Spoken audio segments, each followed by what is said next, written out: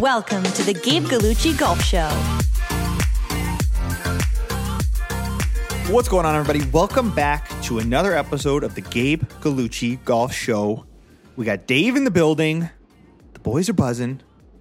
How are you, sir? I'm good, my friend. How was your week? It was a good week. We had 2 tournaments this past week. And so we got some tournament recap. Watched some good PGA Tour this weekend. Matsuyama coming back from behind. We got some bag alerts. It's been a busy week. Do you enjoy watching? I find Genesis to be one of the most enjoyable tournaments of the year to watch. Yeah, you know what? I think it's because the golf course is great. Like it's a really good golf course. There's some cool holes. Yeah, I agree. It's a good tournament. It is. And I think coming off the heels of Waste Management, where it's kind of a shit show, pardon the expression, it's nice to get back to a real golf tournament and just, have some good golf on an old school course. Which makes Matsuyama's win all that more impressive. Yes. Because a 62 on a Sunday. 9 under. Come from behind. Those 2 shots, was it 15 and 16 or something? Yeah. I think combined like 10 inches from the hole. Like 2 tap-ins. Absurd. I didn't realize. Now, not to go down the equipment rabbit hole right away, but I didn't realize how heavy his clubs are. His driver's a 7X shaft. Was it 7X or 8X? It's some ridiculous weight that he plays. Oh, really?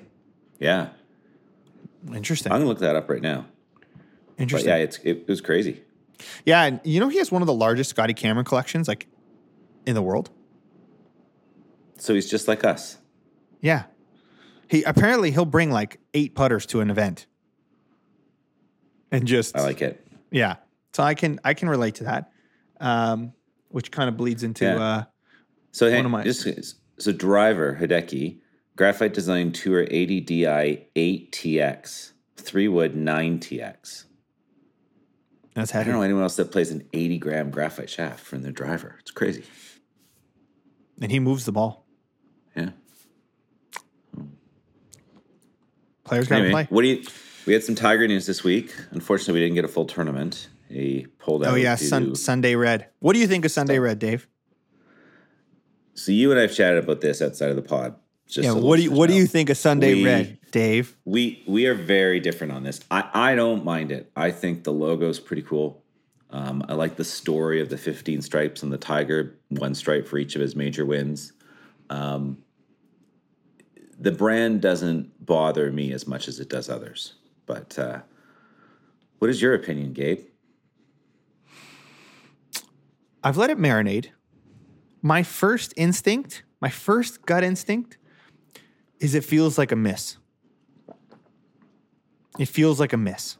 I think listening to the CEO of TaylorMade speak about it, it felt like there were too many marketing people trying to make trying to justify a marketing brand. Like, why it's 3 words. A lot of the way that was explained. Yeah. I don't know. You just look at the best brands out there. I think when you have to explain the deeper meaning of something to that extent to try and justify it, I don't love that. Yeah, I hear you. I don't love the initial product offering, the fact that it wasn't available for purchase right away. You can't buy anything till May. That's what bothers me the most. Is why announce it in February and then make it available May 1? I don't understand that. Even if I understand maybe supply chain and trying to do, but okay, fine. Have pre-orders, have something. One of the things when we would organize a release for artists, right, in the music business is the worst thing you can do is say something is coming. If you have somebody's attention, which Tiger's always going to get everyone's attention. So it's not like he's an anomaly, but I think if you're going to roll something out, I think you want to have it available for purchase and have people wearing it as quickly as possible when it's new and coming off of Nike. I also think he should have had signed other tour staff and announced that it was because the brand is positioned to be not just about him. At least that's what I'm guessing is the reason why they've called it Sunday Red and they haven't made it like the Tiger brand or something, right? Like they've made it so that it can be person agnostic in a way. Like it's obviously the logo is centered around him and his major wins, but I think it's, I think they're going to bring on tour staff. I think he should have had 1 to 3 tour players signed and wearing Sunday Red this week. Yeah, I didn't think about that. That's actually a good take on it. Because I completely agree with you. There needed to be something at the launch, whether it just be a small offering of polos or a hoodie. Like to have nothing available for 3 months seems ridiculous. But. Right? And then the shoes. So I think the shoes were a bit of a miss because one of the things like Tiger's been playing the FootJoy Premiers, right? Yeah. And clearly there's a performance reason why he's playing the FootJoy Premiers. So they've built out a Sunday Red shoe for him. I don't know who is behind it or what the mechanics of it are, but it would be really cool for them to have done a story on the shoes and saying like, we're coming out with an elite performance line of shoes specifically because Tiger needs a stable shoe from all this. Because the reason why he plays the Premiers is because he needs a stable shoe because of all of his injury issues, right? Right. So he would not put these shoes in play unless there was some benefit to the shoe, right? So he's got these Sunday Reds on. Then what's like tell me why, okay, these are like, what are the performance benefits to these shoes? Why is he has his own custom shoe that's going to be better because of what? Yeah. And I think that would have been really cool to see as well. Like show, like he's obviously elite and, show us why there's more to this clothing line than just throwing a Sunday Red on a polo. And like one of the polos, like the stitching wasn't even centered. There's like a cool red accent on the stitching that they put on each piece of clothing. So there's like red thread. That's kind of cool. There's some cool things. I think it's just a little too corporate. And I don't think they executed the content in the launch around it enough to position Tiger for as cool as he is. Like when you have a brand of that caliber, which is Tiger Woods, I think like the way they rolled it out could have been done so much better to get people to go, oh my gosh, Sunday Red is what I need to be wearing. Yeah. See, so you got me thinking. So I didn't watch the news conference until later. So for me, I saw the shoes online. I saw the hoodies. I saw one of the sweaters and I was like, yeah, I could wear that. That looks good. I don't think, depending on the quality of the product, like if it's good materials and well-made product, I think they're fine. I think I think you're right. Maybe it's just the way they chose to announce it and introduce it to the world and the marketing behind it. Like there should have been, I watched a bunch of the Genesis this weekend. I don't know if you did. There should have been Sunday Red commercials on TV during the commercial block as soon as it came out. And I didn't see one. I don't know if there was any, but so. No, 100%. You're totally right. Like, and that's where there should have been players in the field with Sunday Red on. And I don't know. It just felt like a miss. And now Tiger is prestigious. Yeah. He is, he is the aspirational figure. He is when he was wearing Nike, Just Do It. Like it's like that carried a ton of weight. Yeah. And I think if you're going to, like Sunday Red, the 3-word thing got people kind of messed up. It threw people off. Like, there were a lot of things that kind of threw people off. And I think if they had just really made it so cool off the hop with the marketing and the launch, and which is also interesting because TaylorMade is so particular when they launch a driver, how they roll out their content and how they hit you with like QI10, it's very odd to me how subtle this is. And I don't know if they're taking for granted the fact that it's because it's Tiger's brand. They just think it's like an auto purchase for people. And I think for a lot of people it is an auto purchase. But I think when you have the ability to like how many athletes get to do what Tiger's doing now and create, like, I don't, like Tom Brady just partnered with Noble for his TB12 brand. So he's taken that over to them. But they're an existing thing. Like no one's built their own thing. Like Jordan's an extension of Nike. Yeah. But I don't know. But that was while he was playing. Like this is just so different.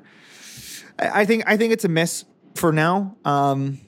We'll see how it evolves. But I don't think they did a good job rolling it out. I don't know. Who knows? Like 20 years from now, we all buy Air Jordan 1 retros. Are we going to be buying Sunday Red retro ones?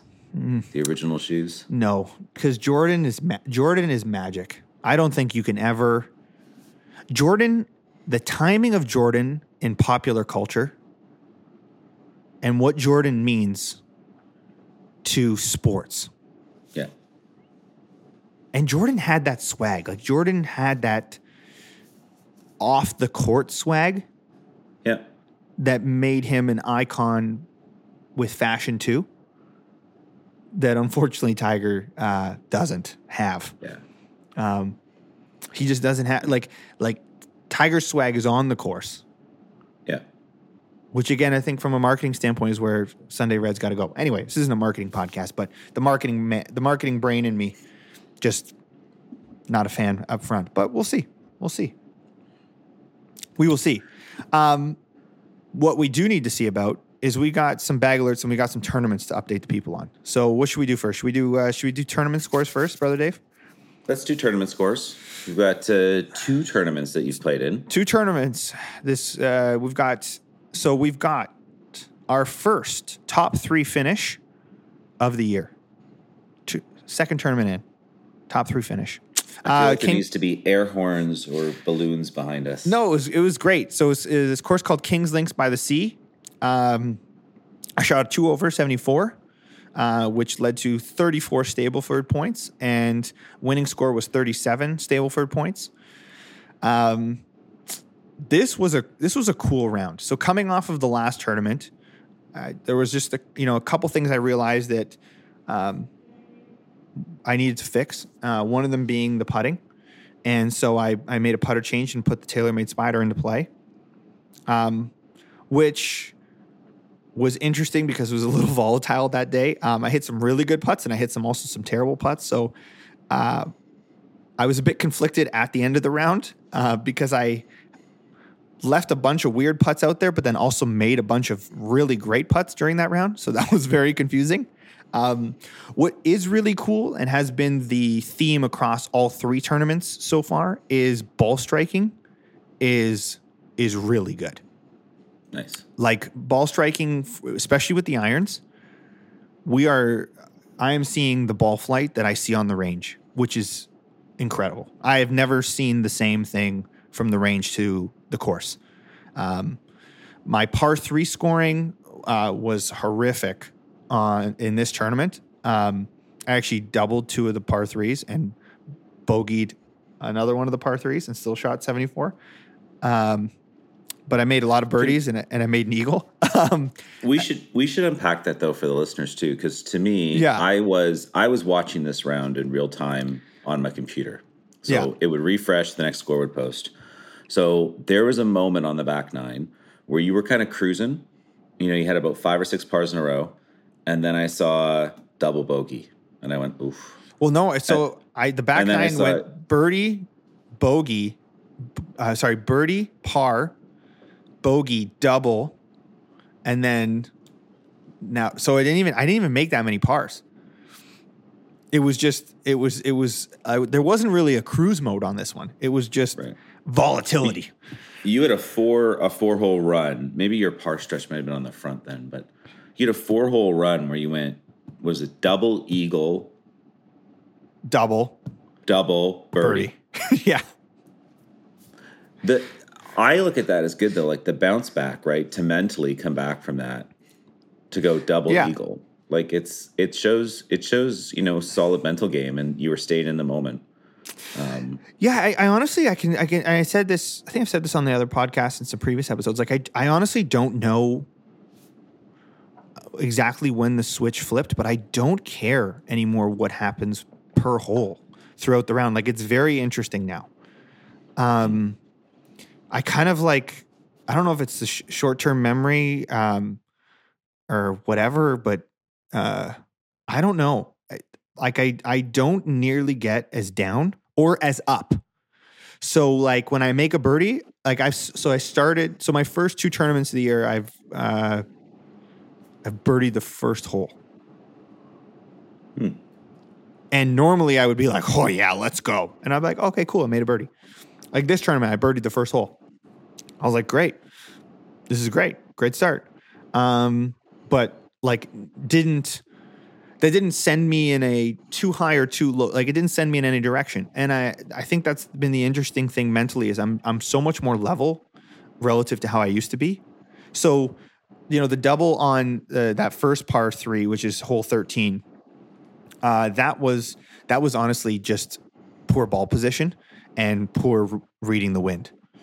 So I screwed myself there. But then on the following, like immediately on the par 5, crush driver, and I hit a 4-iron from about 218 to 6 feet. And that's where, when I say, you know, what I'm seeing in practice is manifesting itself on the golf course. That 4-iron was high and landed like as beautifully as it could have. And actually I hit one more early in the round on hole 7. I had 4-iron in from 220 and hit another one that was just an absolute dart. And I 3-putted, which was great. So sick job on the spider on that one. That should have been a birdie on that par 5, but, just to see that ball flight. And I think that's what helps with the mental game too, because what would happen in previous tournaments in previous years is you hit a shot and you screw up and you almost feel like you're dead. I would feel like I was dead for the day. And it was like, okay, it's over. I'm just going to have to scramble from here because it's never going to get better. What's interesting now is that like I can hit a bad shot but my body just feels ready to hit another shot again. Like, it doesn't feel like, I don't feel as beaten down. And that's a great feeling. So we go double on the par 3, then eagle the par 5. And I go, okay, we're great. We're sitting in a good spot. Then this next par 3, wind was so in and off the left a little bit. And this is a tough shot. I had about, I think it was like 175 yards. And I had to hit like a punch 5-iron. And I just flared it. And obviously on the right was water. And so then I didn't get up and down for bogey. And that's a shot I have since worked on a lot, is playing those par 3s in the wind. Because what would happen is I wouldn't commit to like fully rotating. I don't know. There was some weird mental block I would kind of find myself in. And anyway, I flared it and put myself in a bad spot. So that was unfortunate because I had kind of won back a couple shots and then immediately donated them. But then the 16th hole is, which is funny. I've never seen this golf course before too. So I was kind of pumped to make the amount of birdies that I did because never seen the golf course, first time playing it. And this is, from what I've learned from people who play here, this is the hardest hole in the golf course. It was playing 446 from the back. And it's the hardest hole in the golf course. And I hit driver and I had a 6-iron to a front pin. And it was like wind in off the right. And I hit this draw 6-iron to hold it up against the wind. And it just came back perfect. It was like, when you see a shot in your head and then when you see it in real, it executed, it's just like, whoa. So that was super cool because it was like the first tournament where I saw what I had envisioned, started to see it manifest. And that was awesome. And then I almost actually followed it up with another birdie on 17. I hit the pin, but missed the putt. And then, came in with a 2-over. Now, the unfortunate part about this round is that I actually, despite hitting it pretty good, I made a couple unfortunate errors. Obviously, there was some putting issues still, despite making some great putts. But there was also some wedge issues. And a big hole in my game right now is like if you give me a wedge shot from 60 to 110, I am an absolute liability because the turf is so soft, and I don't know, like I'm really struggling. So I line drived a couple wedges. I was able to get up and down for one of them, but a couple others led to bogeys. When you say the turf is soft, but then you line drive it, so do you mean you're afraid of the club digging, so then you're hitting them thin, or like what? Yeah, like there's something when I have to hit. There's something with my speed regulation, and I talked to Max about this, and we're trying to sort it out. Part of it is that obviously I play with a bit of an open club face, and so my matchups, part of my setup and how I'm setting up to them, I think is the issue. The other part is I think when I have to hit from 130 yards out, I can put a decent amount of speed into a gap wedge or a pitching wedge, and I can hit it and I can come in pretty shallow and clip it, right? Right.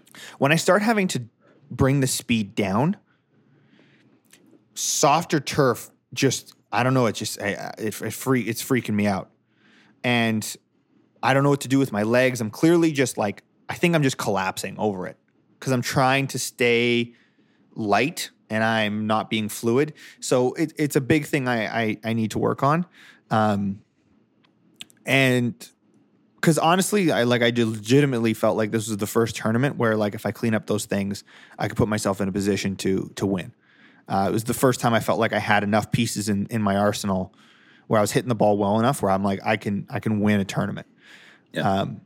But obviously this wedge piece in particular, this seems to be hurting me a bit. And yeah, so anyway, that was a great event for me, just for the morale to kind of just see a lot of the things I've been working on manifest themselves. Mm-hmm. Takeaways from that event were obviously I needed to go work on wedges and go work on kind of those punchy shots. And so I had about a week and a half between that event and the latest event. And so I went to Sham Mountain Golf Course out here, which is like a par 3 executive course. It's near the highway and it's windy all the time. And we had some crazy wind days. And I've since figured out a shot that works and have been working on that. However, off a tee, I can really do it, but still off the grass, I really struggle. And so in yesterday's event, I shot a 5 over 77, which put me in like 23rd place out of 31 people, which was not great considering that like how I was hitting the ball with my irons and with driver. It was disappointing because it was just one. I had some wedges yesterday where I stubbed one, so I didn't line drive any wedges, but I completely fatted one of them and didn't get up and down for par. The other wedges that I had, I had played them so conservatively that I didn't take advantage of the scoring opportunities. So I crushed my drive and I have 75 yards in or I have 95 yards in, but I'm just praying to not line drive it through the green. Then I'm happy that contact is happening. And so, I had another wedge on one of the par 5s. I had like a 40-yard wedge shot over a bunker not from the rough, from like the turf. And, I hit it 20 feet past the pin. But I was just trying to play play conservatively so that I didn't make bogey. Yeah. Right. And so just, yesterday was actually an easier golf course than the previous tournament. But because it was an easier golf course, I had way more close approaches. And that actually hurt me because that part of my game is just such a struggle right now. And then I don't know if this was a smart or stupid decision. Probably a stupid decision now looking back on it. I put a different putter in play. I put a Scotty Cameron 5.5 Phantom in play that I had. This isn't a bag alert. I had already owned this putter. It's in the arsenal because I had been trying it at Shem, which is a really tough golf course to play. Like their greens are good. So it's my best barometer of if what can translate to a tournament is when I practice there. And I was putting really well. So I thought, but the greens yesterday at this course were really bad. Like they were bumpy and whatever, but that's not an excuse. That's on me. And I did not make nearly enough putts that I'm normally used to making. So definitely have some inflated scores there. You know, I had 6 bogeys yesterday and 1 birdie. Right. Which is not like you. Not like you now. Like, you know, like I played the par 5s at 1 over. Actually, no, I played the par 5s even. Sorry. Played the par 5s even. Par 3 scoring was an improvement, though. And I think that was cool. I played the par 3s 1 over, which was a big improvement from the previous tournament. And the bogey on one of the par 3s was simply from a putt that I probably would have made most of the time. So that was unfortunate. And then I bogeyed one of the par 5s because, again, I 3-putted from 15 feet, like just off the fringe. Like just took some weird hops. Like the balls were bouncing. Like the greens were so bumpy. But it's not an excuse. Like clearly, it's on me. Well, we were talking yesterday. I mean, this is 3 tournaments, 3 different putters. So we chatted after your round yesterday. And actually, you texted me from a golf store where you sent me yet another putter that was getting tested. So, well, I'm trying to find. So, like the thing I found with the ping setup, right? And this can go into my next bag alert, which is the TSR3 is out of the bag. Let's stay on the putter for a sec, though. Okay, fine. I want to close this loop. So, but it gives some context. Is that the pings? When I move to those ping irons, I don't have to think about my irons anymore. Right. In terms of how they feel and how they perform. Even my wedges right now that I am not hitting well, I don't feel like it's the wedges that are causing me the problem. I know it's me. Right.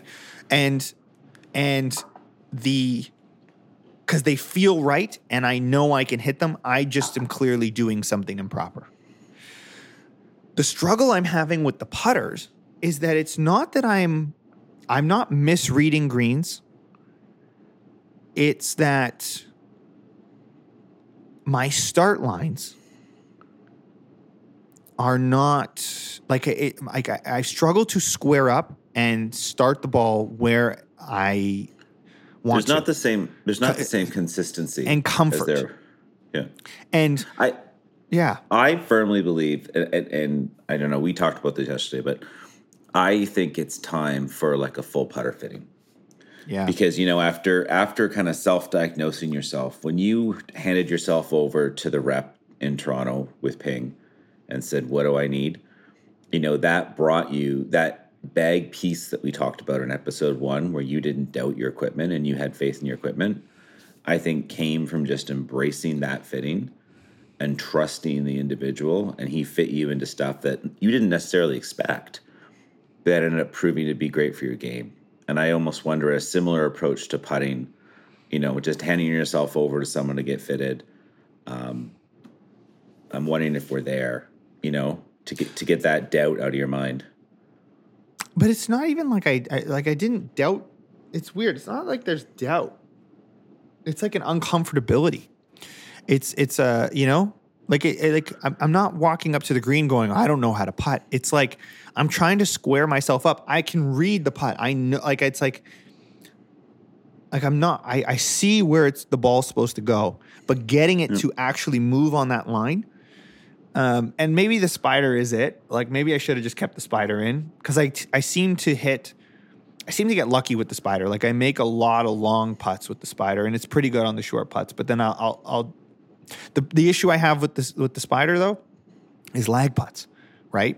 I like lag putts with that particular putter can can be a challenge.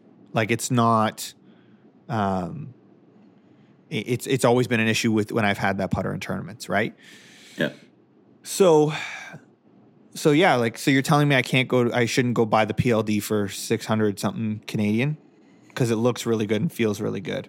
And I have some Golf Town gift cards. So it's like, it's not even full price at this point. You know what I mean? If you wanted to buy a 35-inch one, which I know then you'll be selling in about 2 weeks, so you could sell it to me, that would be great. Okay, so you know what? I'll just start buying 35-inch putters so then I can flip them to you. I've been fucking up this whole time. Yeah. I've been buying 34-inch putters. Yeah, I'm not buying those from you. Blew that. But yeah, like I think so. Anyway, takeaways from this latest tournament are, one is, again, ball striking.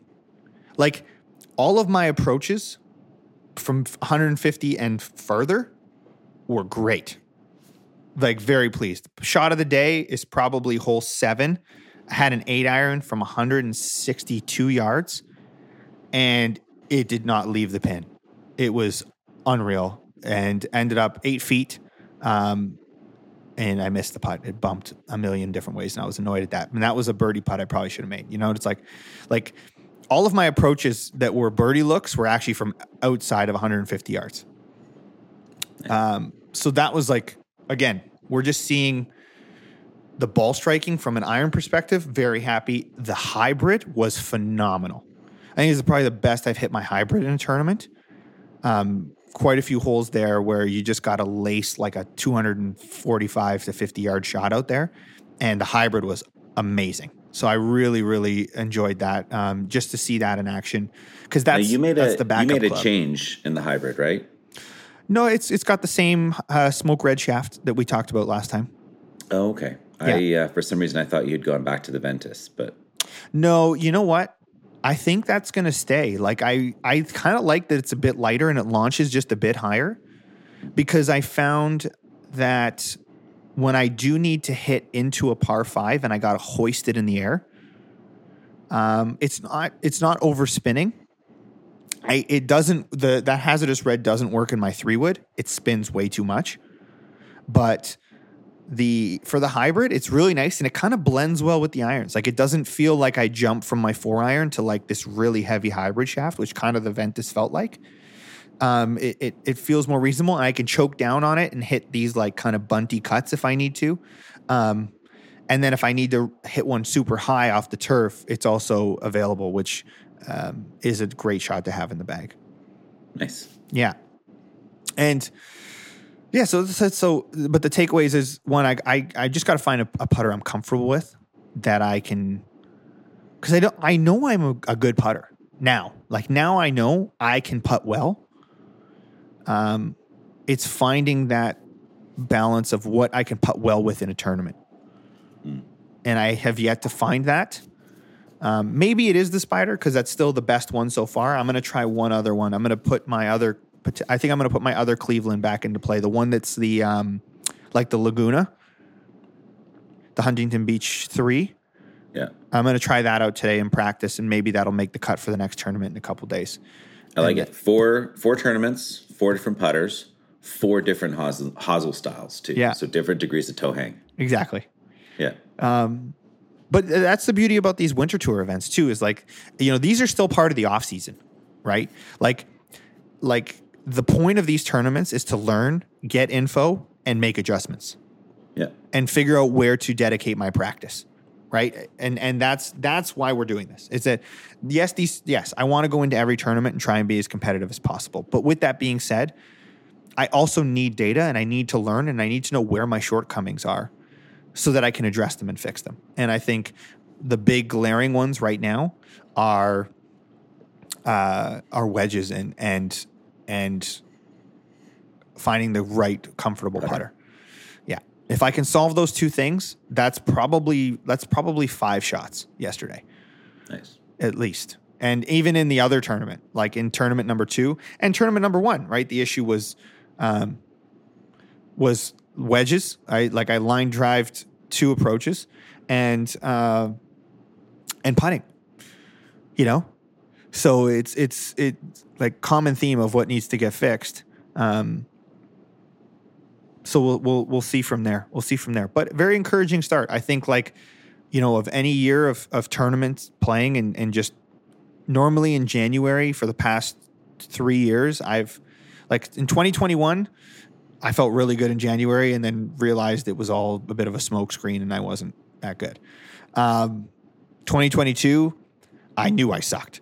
2023, I knew I sucked and was hopeful. 2024, I feel really good.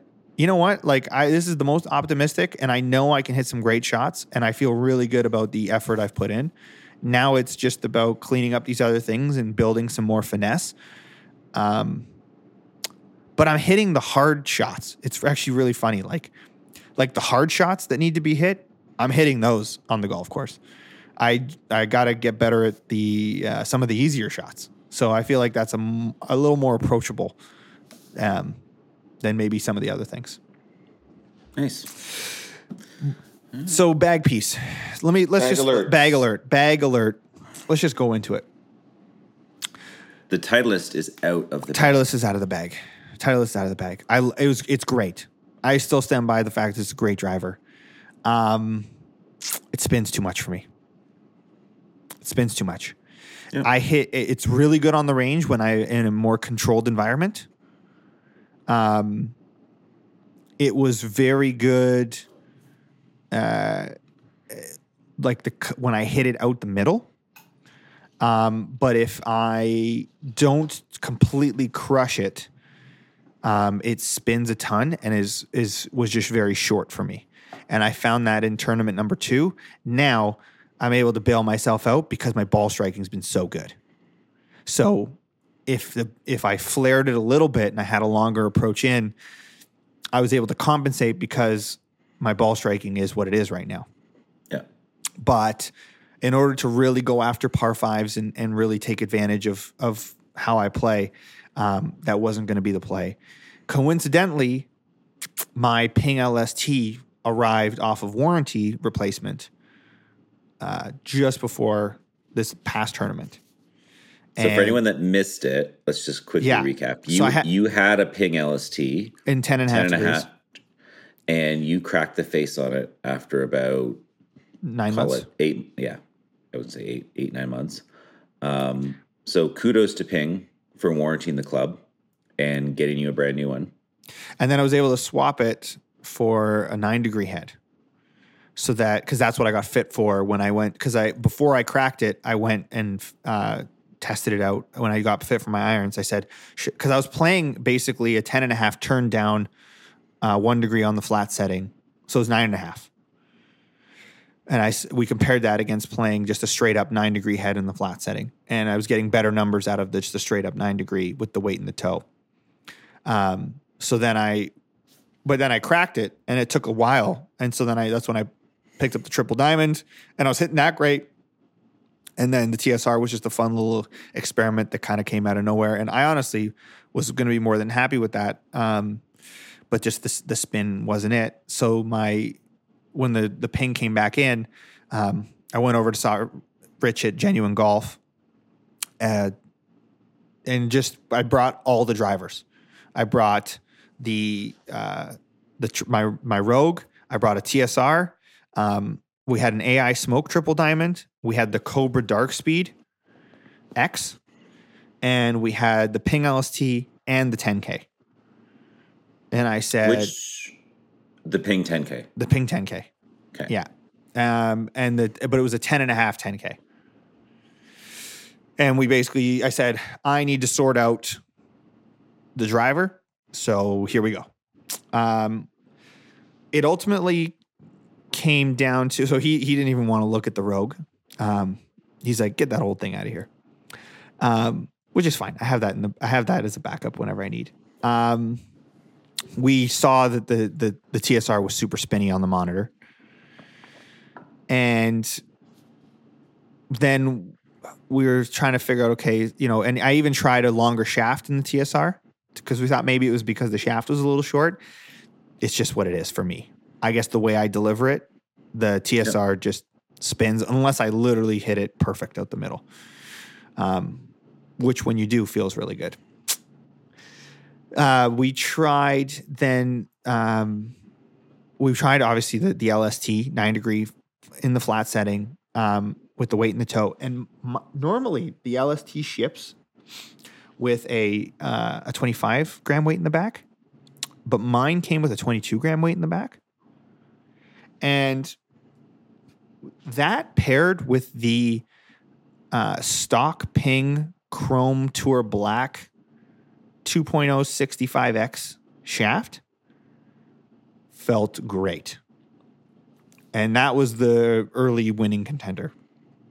And again, just for the listeners to clarify, there's two Ping Tour shafts. There's the Tour Chrome, which is the mid-launch, mid-spin. And then there's the Tour Chrome Black, which is what you got fitted into. And that's a matted out black shaft, which is low launch, low spin. So similar to your Ventus Black. Right.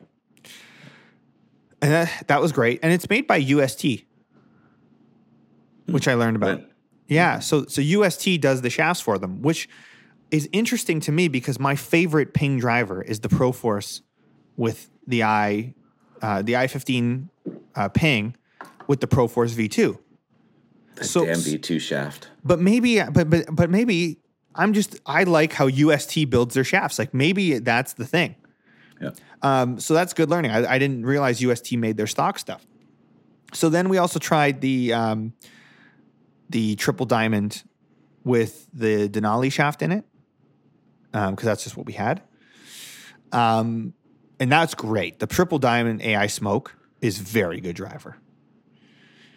If you said the numbers were good, but the feel was horrific. It's you know what it is? It's very hard off the face. The AI Smoke is it's a very hard feeling driver. It's very different. It does not. I don't know. It's tough to explain. Like you got to hit it. It feels very hard off the face, in an interesting way. And I would say if I was an amateur golfer and I was just going for pure distance, the AI Smoke is dope because you can hit it a mile. But you can also potentially hit it a mile left and right. Right. The Ping doesn't have the scary miss in it that the AI Smoke had. Nice. The interesting one I just was very curious to test was the Cobra. And I was struggling to keep spin on that one, and that was the X model, not even the LS. That thing spins so low. It is, if you need spin to get killed, Cobra's got a driver for you. It's not for me, but if you wanted just a pure party ball driver, that Cobra driver can do it. But when we looked at dispersion, when we looked at repeatability, all those things, Rich was, he's just like, dude, he's like, this is the tournament driver. Like, there's just no. Not even close. Yeah. He's like, this is what's going to do it. And so we have and we tried different weights in the back just to see. Honestly, the driver feels perfect weight wise with this chrome black shaft. Weight in the toe, 22 grams, 9 degrees standard setting. Done. Nice. 9 degrees flat. No, not lower loft or anything like that. Nice. Yeah. So that's in the bag. I did try the 10K, but it was way too spinny. Yeah. So I didn't really, that didn't make many tests. Then I also did a Ping fitting.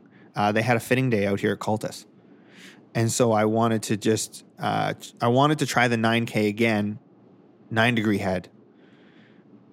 The 10K and 9 degree head. Sorry. Yes. What did I say? 9K? Mm-hmm. Too many numbers. I wanted to try the 10K in a 9 degree head. So they had that. And you know what? It just was going left on me. I couldn't hit a fade with it. Right. Versus as soon as I go back to the LST, it's like auto fade. Doesn't go left unless I screw up. I found with the 10K, I was hitting a great, like if I was a draw player, in the bag in a second. But that's just not my shape. The other thing I did is I got fit for a 3-wood shaft. So we're going to be getting the, because the hazardous red, it's not stout enough for what I need out of a 3-wood. And so we're going to get the chrome black equivalent in the 3-wood in the X Flex. Is that already on order? Yeah. Great. Yeah. So we've got that. I tried the hybrid, but I don't think I'm going to be swapping it. I think I'm going to stick with the red for now. I really like where the hybrid's at. When we chatted, so we haven't chatted. It's funny, we chatted a bunch. We haven't chatted about this pink fitting day. You were going to try the LST 3-wood, the titanium 3-wood. Did you give that a roll? No, they didn't have it, so we didn't even go there. But honestly, I really like my 3-wood. I hit it plenty far. I just knew as soon as I switched shafts, the spin rate dropped by like 800 RPM. Nice. Yeah. What about the new wedges? Did you get a good look at those in hand? They're really good. They took a lot of the offset out, so it looks nicer. I think they're trying to go after the Vokey crowd. Like they're trying to go after it because I don't think people consider ping wedges as often as they probably should. And to be honest, I like them. I kind of like the offset in the current wedges, but you know what? I trust Ping. I know they don't make moves unless it's going to be better. Right. So I'm willing to concede the offset if they go, okay, you know what, it's going to make for a potentially better wedge. And they've got a new wedge fitting app where you can like plug in some stuff and they'll tell you your grinds, which is kind of cool. I can see myself moving to them eventually. I don't need to right now. But I think it'll be a pretty seamless transition, which is good. I did try the crossover. Okay. As a potential swap out for the hybrid, depending on the course. It's good. The problem is I can't get it flat enough. So even on the flat setting, it doesn't go flat enough, and you can't really bend it. So the one thing we're going to look into is potentially ordering an I-233 iron or an I-533 iron and having that as a backup option for courses when I don't really need the hybrid to like lift it in the air. Can you order the crossover flat though? Like, can you order a red dot or one of the? No. So they were saying they can't bend it as flat as I need it because I'm going to need it like 3 or 4 degrees flat from standard, and you can't. And I even asked like, can I get Rich to bend it, and it won't do it. So we're going to look at potentially getting like an I-530, and putting that in, which could be kind of cool to have like a rocket ship 3 iron. Yeah.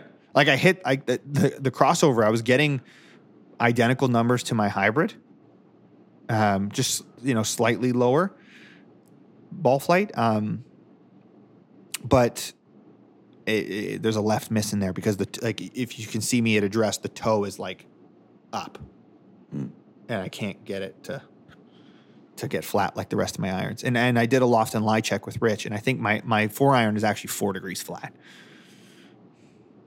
So it's actually more flat than what it was ordered. But I love it and I hit it great. So that's just, I know what I need. Nice. Yeah. During that, you hit so many balls in the range. During that loft and lie check, had any of your lofts moved at all? Or had they? That's awesome. Dude, it was unreal. So we didn't have to adjust anything. Nice. Which is wild. Yeah. Everything was bang on. And I've had these clubs since October. 99% of my range sessions are off mats. And we actually bumped my 6 iron up half a degree because it was just slightly too flat. So, but nothing had moved. That's awesome. Yeah. Like, shout out to Ping. That's unreal. Yeah. So I was very pumped about that. Cool. Yeah. Last podcast you and I recorded, because last week you had Genghis, and then prior to that we did a recording. Yeah. You dropped a hint to all of us that you were going to be testing the Callaway Chrome Tour balls. Excited to hear. Did you get a chance to take those out, and what were your thoughts on them? They're great. Noticeable difference in feel between the Chrome Soft X versus the Chrome Tour X. It's a different type of clickiness. Chrome Tour, I think, would be my ball if I was to play it. I'm madly in love with the Bridgestone. I was able to find some off Amazon. So I'll be honest, like the Bridgestone is just my favorite ball right now. They were sold out at Golf Town, and so I had to kind of move to the AVX or something else that was similar. But like, I don't know, the Bridgestone is just where home base is for me right now. But with that being said, they're great. I think they're definitely a step up in the right direction for Callaway, and I think they can definitely be. They're going to be contenders now in that like Pro V1, Pro V1X category, and I think in the way they want. And I'm actually going to a Callaway event out here where they're going to kind of give us more of a lowdown on the balls and more of the story. But from initial testing, I think if you're a Pro V1 or Pro V1X player and you want something slightly different feel, but same performance, I would give them a shot. Have they aligned their balls like Titleist, so the X is the spinnier ball?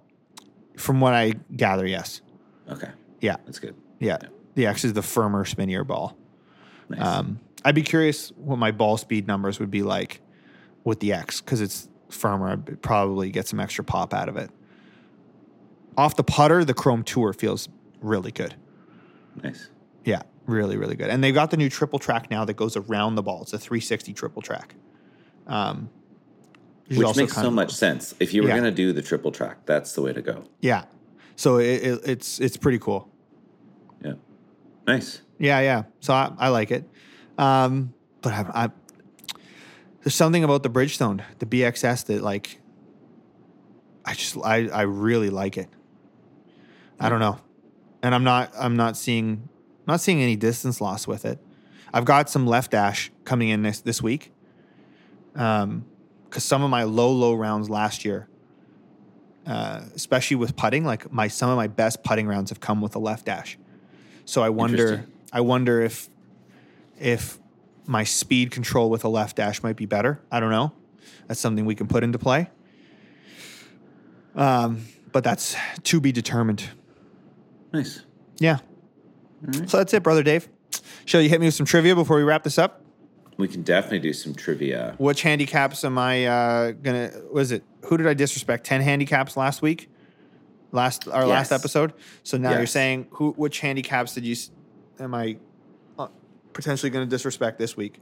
Well, we're going to give you another chance to offend 10 handicaps. Okay. But we're an equal opportunist, so we're also going to give you a chance to offend 20 handicaps. Okay. So I am sorry in advance. All right. We are using Arcos data. The majority of our questions here come from Arcos data, just if anyone is curious. Amateur greens in regulation. So we have a scratch golfer, 0 handicap, a 10 handicap, and a 20 handicap. What is the percentage of greens in regulation hit for those 3 categories? We will start with the scratch golfer. A scratch golfer. 50%? Sorry, did you say 50? 50? Yeah, 50? 50%? 50%. Okay. I think it's 62. I think it's 62, though. I don't know why. You want to go 62? Let's go 62 for scratch. I'll give scratch golfers more credit, even though it's probably not true. I think I remember handicappers. Seeing that. So 10 handicappers, we're going to go, we'll go 40%? Okay. 40%? Okay. And 20s? 20 handicappers? 10%. 10%. Okay. Well, we're going to start in the middle. You've made up with the 10 handicappers. The love is back in the building. 10 handicappers are actually 34.66%. So you gave them a little bit too much of the benefit of the doubt, but you were close. You guys did it. We did it. Scratch golfers also love you. Scratches are 58.09%. Okay, so 62. Okay, so not close. So close. That's pretty good. Yeah. 20 handicappers, though, they just all tuned out of the podcast. So they the average 20 handicapper average is 20.44%. So sorry, guys. Unfortunately, insulted that group. I'm really sorry. I'm sorry. Those were good guesses, actually. You were a lot closer than I thought you'd be on those. Yeah. Well, I was like, man, because I was trying to in my head picture when I would compare my ARCO stats, and it would say like, because it would do your scratch benchmark versus whatever handicap you wanted to be or whatever. Yeah. And I think it was like, that 62% number. So I'm glad it was 58. That's good. But I'm sorry for 20 handicappers. I don't mean to be disrespectful. I love you guys. So, anyway, my friend. Well, that's it. Any right. Any exciting? Well, hold on. You think this is the end, Dave? You think this is the end? You think we're going to end the podcast here? You can just get off. You can just get off clean. We have no confirmed bag alert. That's a lie. That's a lie, Dave. I'm going to put they're not. Okay. So we have one confirmed bag alert. We have one confirmed bag alert, but they're not currently in my possession. They're on order. No, they're on order. So that's the credit card has been swiped.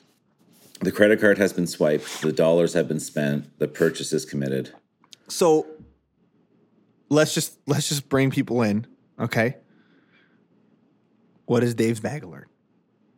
So Dave's bag alert is new irons going into the bag, 5-through pitching wedge, Ping Blueprint S's. Oh. They are 1/4 inch long, blue dot, 1 degree upright, power spec loft with some Nippon 950 GH shafts. Let's go. And interesting thing you told me that you learned, the power spec in the blueprints are a different casting. Yes.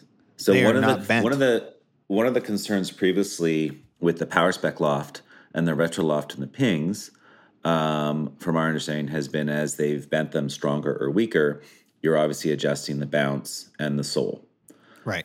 With the blueprints, the ping rep was here at the Pro Golf in Seattle.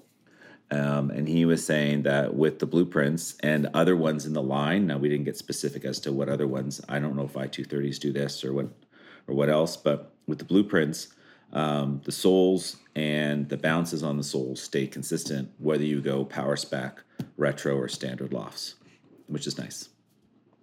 Sick. So, yeah. Love that. So, big win for Dave. Dave's got a bag alert. New irons in the bag. Let's go. Yeah. So I'm excited for you. They might even be here this time come filming next week for the pod. So we might even be able to show the listeners some fancy. They do look really good. Yes. Like seeing them in person, they look like very like to ping, because that is they are spicy. Well, good stuff. Well, nice little bag alert. Yeah, it's a good episode. Nice little bag alert to end the day. Guys, have a phenomenal week. We'll be back with more tournament updates on the next pod. Yeah. And if you don't follow Gabe on Instagram, Gabe Gallucci Golf, give him a look up there, give him a follow. I think we're gonna have to start getting a Dave Instagram for all your club endeavors. We're gonna have to start shoveling people to your Instagram. You're gonna have to start updating the people in real time. You built this persona around. I've had one bag alert. You've had 2, 3, carry the 1, 5, 6, 9, 10. Do we want to talk about your putter this week, Dave? Okay, that's it. That's a wrap, everybody. We'll see you next week. All right, guys. We'll save that for the next episode. Thank you so much for listening, and we will catch you on the next one.